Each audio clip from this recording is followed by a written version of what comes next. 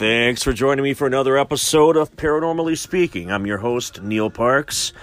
I thought I'd start the show off with a little David Bowie. It was 3 years ago in February that we lost David Bowie. He died from cancer. No one knew until the day he died that he had cancer, other than his closest friends and family. The spaceship that brought him here originally and dropped him off the planet Earth came back to retrieve him and take him back to the alternate reality from which he came. Because there's no way that dude was from Earth. He was amazing. An amazing artist. Mind-blowing empath. Kind of one of the most paranormally aware artists of the 20th century in regards to rock and alternative. I'm hoping that everyone's having a great week. I have a lot of really interesting news to share today. One of which is a sad story to start off with. A young man attacked by a canine-type creature that appeared to be either a werewolf or dogman. More details will be shared when I go over this with you. Also, metal found on the moon and the sounds of gongs when asteroids hit it. Could it have been an ancient space station set up by interstellar Viking pirates? Who knows? Anyone's guess is as good as mine, so I'm just here to share the information and leave the conclusion up to you. I also have Mailbag Day, sharing really cool and sometimes critical messages from fans and foes. I share the good with the bad because it's fun to read the bad ones too, because it kind of helps me to aspire for greatness. So buckle up. Get ready, because this show is going to keep going on for a while, about a half an hour. That's about how long I keep my podcast. Otherwise, it's boring and humdrum. Thank you, and enjoy the show.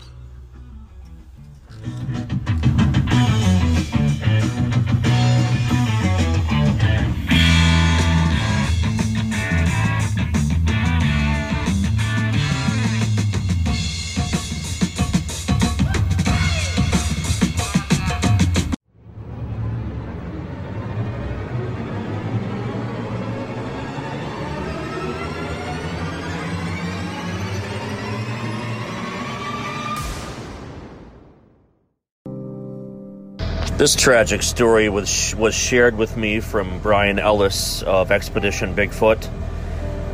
Richard Stevens, a 13-year-old boy, was killed last Tuesday in Knott County, Kentucky. Brian had been following the stories, trying to stitch together the evidence to make some sense of it all. The boy was staying at relatives' house, and very familiar with the area. He was playing in the backyard, and a relative called 911 at 6 p.m., last Tuesday evening, saying the boy was being attacked by a canine-type creature. First responders on the site at 6:30 p.m. They made it after the 911 caller directed them up the mountain behind the house. They had difficulty getting up the mountainside because of the steep, slick terrain, but found the boy was dead 300 to 400 feet straight up the rain-slick mountain. State troopers reported something is out there. Coroner had confirmed that the boy was killed by a canine-type creature, but couldn't identify what it was exactly. The latest reports are still listed as canine creature. There have not been any wolves in Kentucky for decades. A full-grown 40-pound coyote couldn't drag a 100-pound dead body up a mountainside. There are no mountain lions in Kentucky. A feral dog, or even several feral dogs, could not drag a 100-pound dead body up a mountainside, nor could a bear. The coroner has determined the cause of death to be a canine-type creature. Once again, the funeral was on Friday, and Brian had communicated with the relative to go set up a GoFundMe page, and 3 different reporters, all at the same time, had said canine creature. The coroner has had ample time to test the DNA. Known animals would be easily identified, but they aren't saying what it was that killed this poor boy. A bear or a mountain lion are the only 2 animals that Brian knows of that could kill a human and have the strength to drag him up 100 yards up a rain-slick mountainside. But it wasn't a bear or a mountain lion. Coroner said that the canine creature killed him. The authorities are asking neighbors to be hyper-vigilant of their surroundings. If you want more information, Google 13-year-old boy killed by animal attack in Kentucky.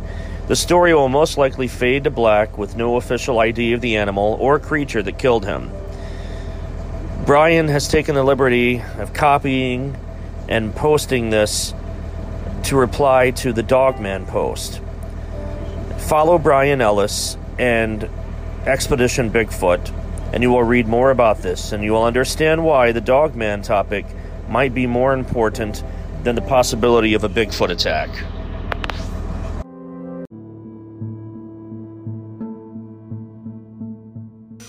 And now a word from our sponsor.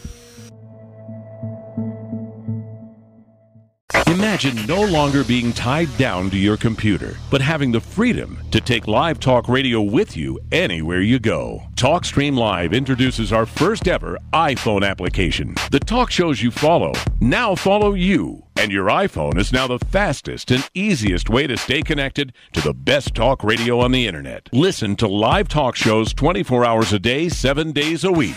Mobile talk radio from TalkStream Live. Now available in the iTunes App Store.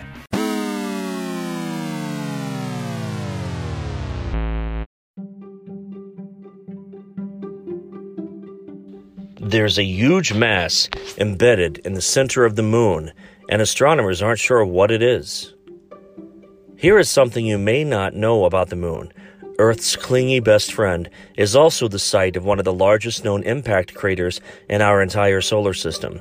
Essentially, something caused a giant hole in the moon billions of years ago, and astronomers have just discovered that there's something big, really big, buried beneath the surface. According to research published in the journal Geophysical Research Letters, the moon's South Pole Aitken base hides a mass that is estimated to be 4.8 quintillion pounds. Imagine taking a pile of metal 5 times larger than the big island of Hawaii and burying it underground. That's roughly how much unexpected mass was detected. The researchers from Baylor used various sets of data collected from spacecrafts that measure the gravity around the moon and compare them to maps and imaging of the moon's surface. As a result, they found a dense metallic mass pulling down on the floor of the basin. So what is it? James and his team surmise it could be metal embedded in the moon's mantle from the asteroid impact that caused the crater some estimated 4 billion years ago. If that's true, it could be a time machine and a gold mine for scientists studying the history of the universe. All of that metal, and basically the entire area surrounding the mass and the crater, could tell them a lot about the asteroid impact, how it happened, and what the solar system was like when it did happen.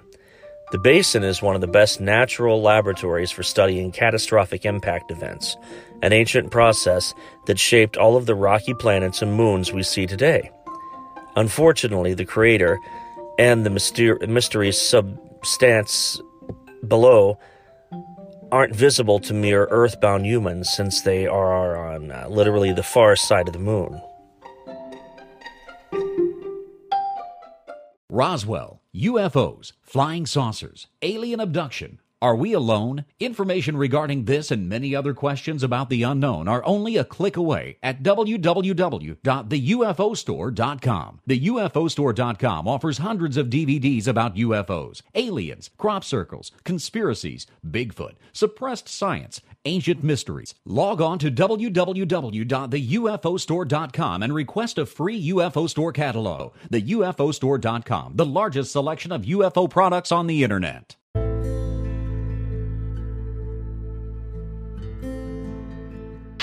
Well, this should whet your appetite.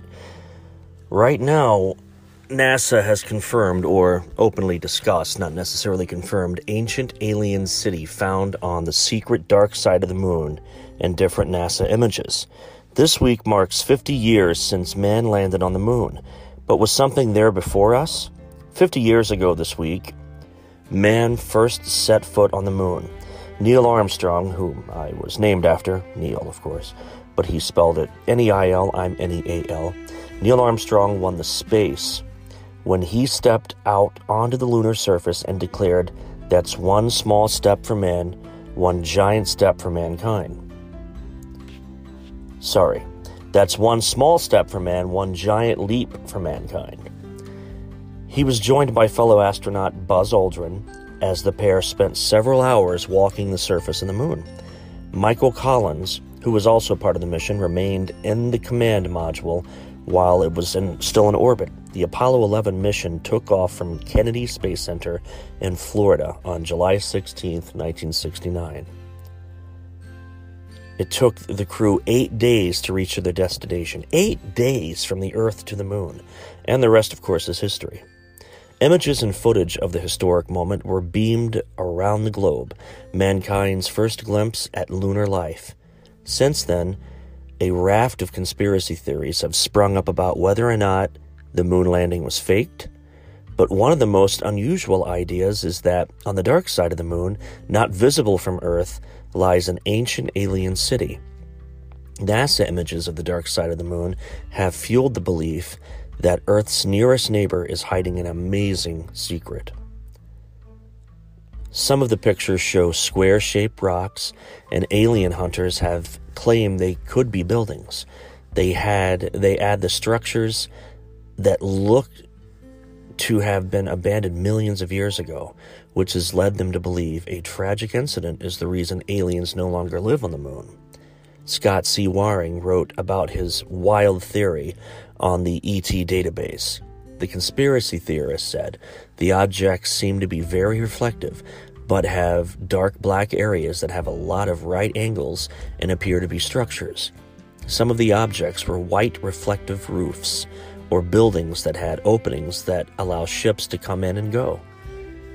Some of the ships in those structures are hanging halfway out, which makes me think some tragic event happened that stopped them from existing fully.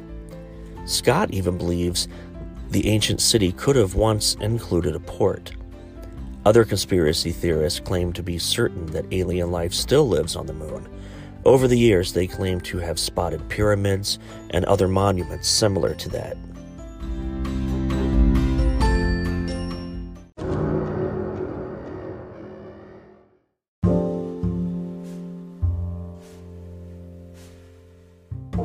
Could this be the remains of the ever-elusive Loch Ness Monster?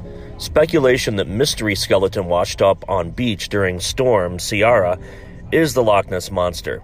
A gigantic skeleton washed up on an Aberdeenshire beach during a storm and has prompted online speculation over what it could be, including suggesting that it might be Nessie. A photograph of the carcass was posted on social media in the wake of the Storm Ciara, which brought strong wind gusts to the whole of the UK.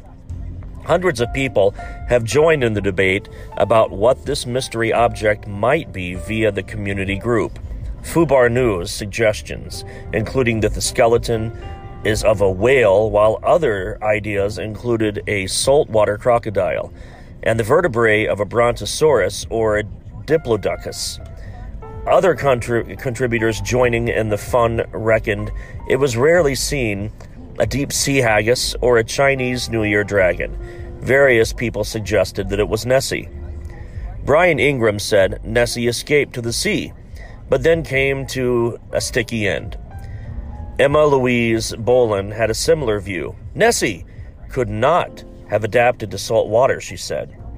This picture was posted on Fubar News, which is available through facebook.com/FubarNews/photos.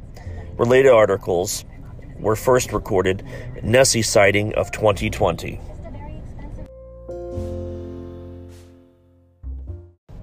Monster.fandom.com. That's monster.fandom.com.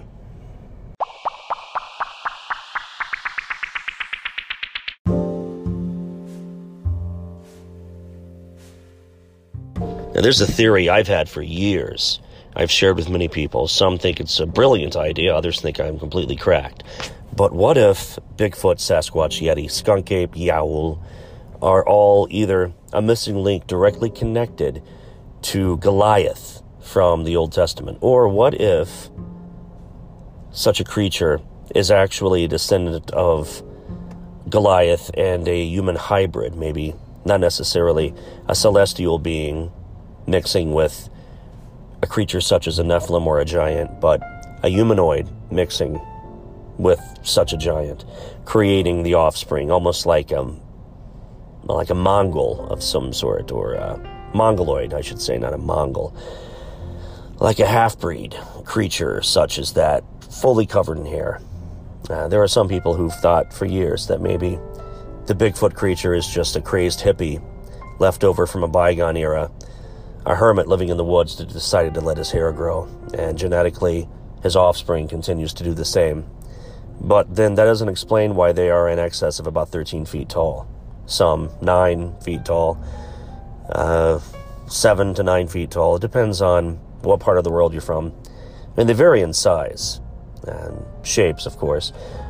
Colors of fur, you got brown, you have some with a red tinge, some with black fur. And a lot of trail cams lately have been picking up creatures such as this. It's not bears. You can definitely tell the difference between the way a bear walks on its hind legs versus the way some sort of a humanoid bipedal creature that is designed to walk on its hind legs naturally looks compared to the way a bear walks around on his hind legs. We may never know. And the fact of the matter is, the world we live in, there's a large part of the world itself that's virtually unexplored. And we only know no more than 15% of our own oceans on this planet we live on. And we know more about space that surrounds our planet and space in the outer realms than we do about our own home. There's caving systems that are unmapped, uncharted, unmanned within our planet, that God knows what lives down there or what it leads to. And not only that, but I think we've only thoroughly discovered and cataloged about 40% of all marine life that lives in the oceans. So that in itself gives me hope that something is living within our wilderness that follows a migratory pattern, doesn't stay anywhere for too long. You always find the remnants of where it once was. You always find footprints. It's always on the move. It has to be. The human race in the 21st century, we're ever expanding. But there's parts of the U.S. that are virtually uninhabited, not because of a hostile environment, but because people just flat out don't live there. You've got all these states within the West where you can drive for miles and miles, almost an entire day, before you see another house, farm, gas station, or even Amish by horse and buggy. It's inconceivable if you've not traveled those distances, traveled those roads. Until you do, you really see how large the world is and how much land there is that's not really been scraped by human hands or touched by human feet. Imagine what non-human creatures are touching and scraping that land that we don't see, that we don't know, that we don't fully understand. Science hasn't accepted. Regions within the jungles of South America, or the Congo and Africa, there are things living in there that we'll never see in our lifetime, we'll never find, never discover. But every week we hear about new discoveries of strange marine life, or some kind of a butterfly, or a type of mountain lion or a jaguar that was thought to be extinct. And then boom, there it is. Where has it been this whole time? Hiding. There's parts in Africa where people live side by side with elephants, but they may never see an elephant. They know it's there. They hear it. They see the markings of an elephant, the footprints of an elephant, but elephants follow a migratory pattern, and they don't stay anywhere for too long either, and mainly because of poachers, so it's in their nature to keep moving. So you may never see an elephant, even though you live side by side with these. And for myself, I live in the Midwest, and I see deer all the time, but there's also times where the deer are right there and I don't see them. And it's completely possible for something bipedal like Bigfoot, Sasquatch, Yeti, Yowie, Skunk Ape, whatever culture decides to name it, whatever, that they do in fact exist side by side with us, whether we see them or not.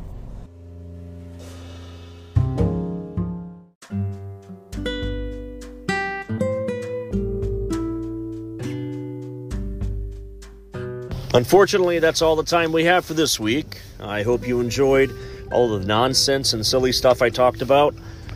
Stories of Nessie, stories of werewolves, Bigfoot, strange happenings on the moon. We've got space stations on the dark side that are not of our own. We've got UFO sightings that are taking place between the space station and our planet Earth. They're cutting the live feed when things show up, strange anomalies floating around that are not of this planet. Anytime an asteroid hits the moon, a strange gong goes off and sends radio frequencies to Earth. So there's plenty of kooky theories floating around.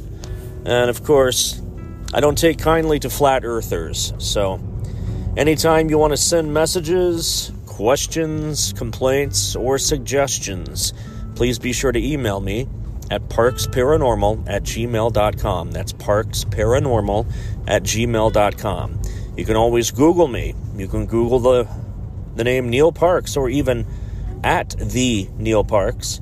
It'll bring up an entire entourage of page after page after page of really neat information about my books, documentaries, films I've been in, and television appearances. So feel free to shoot me a message.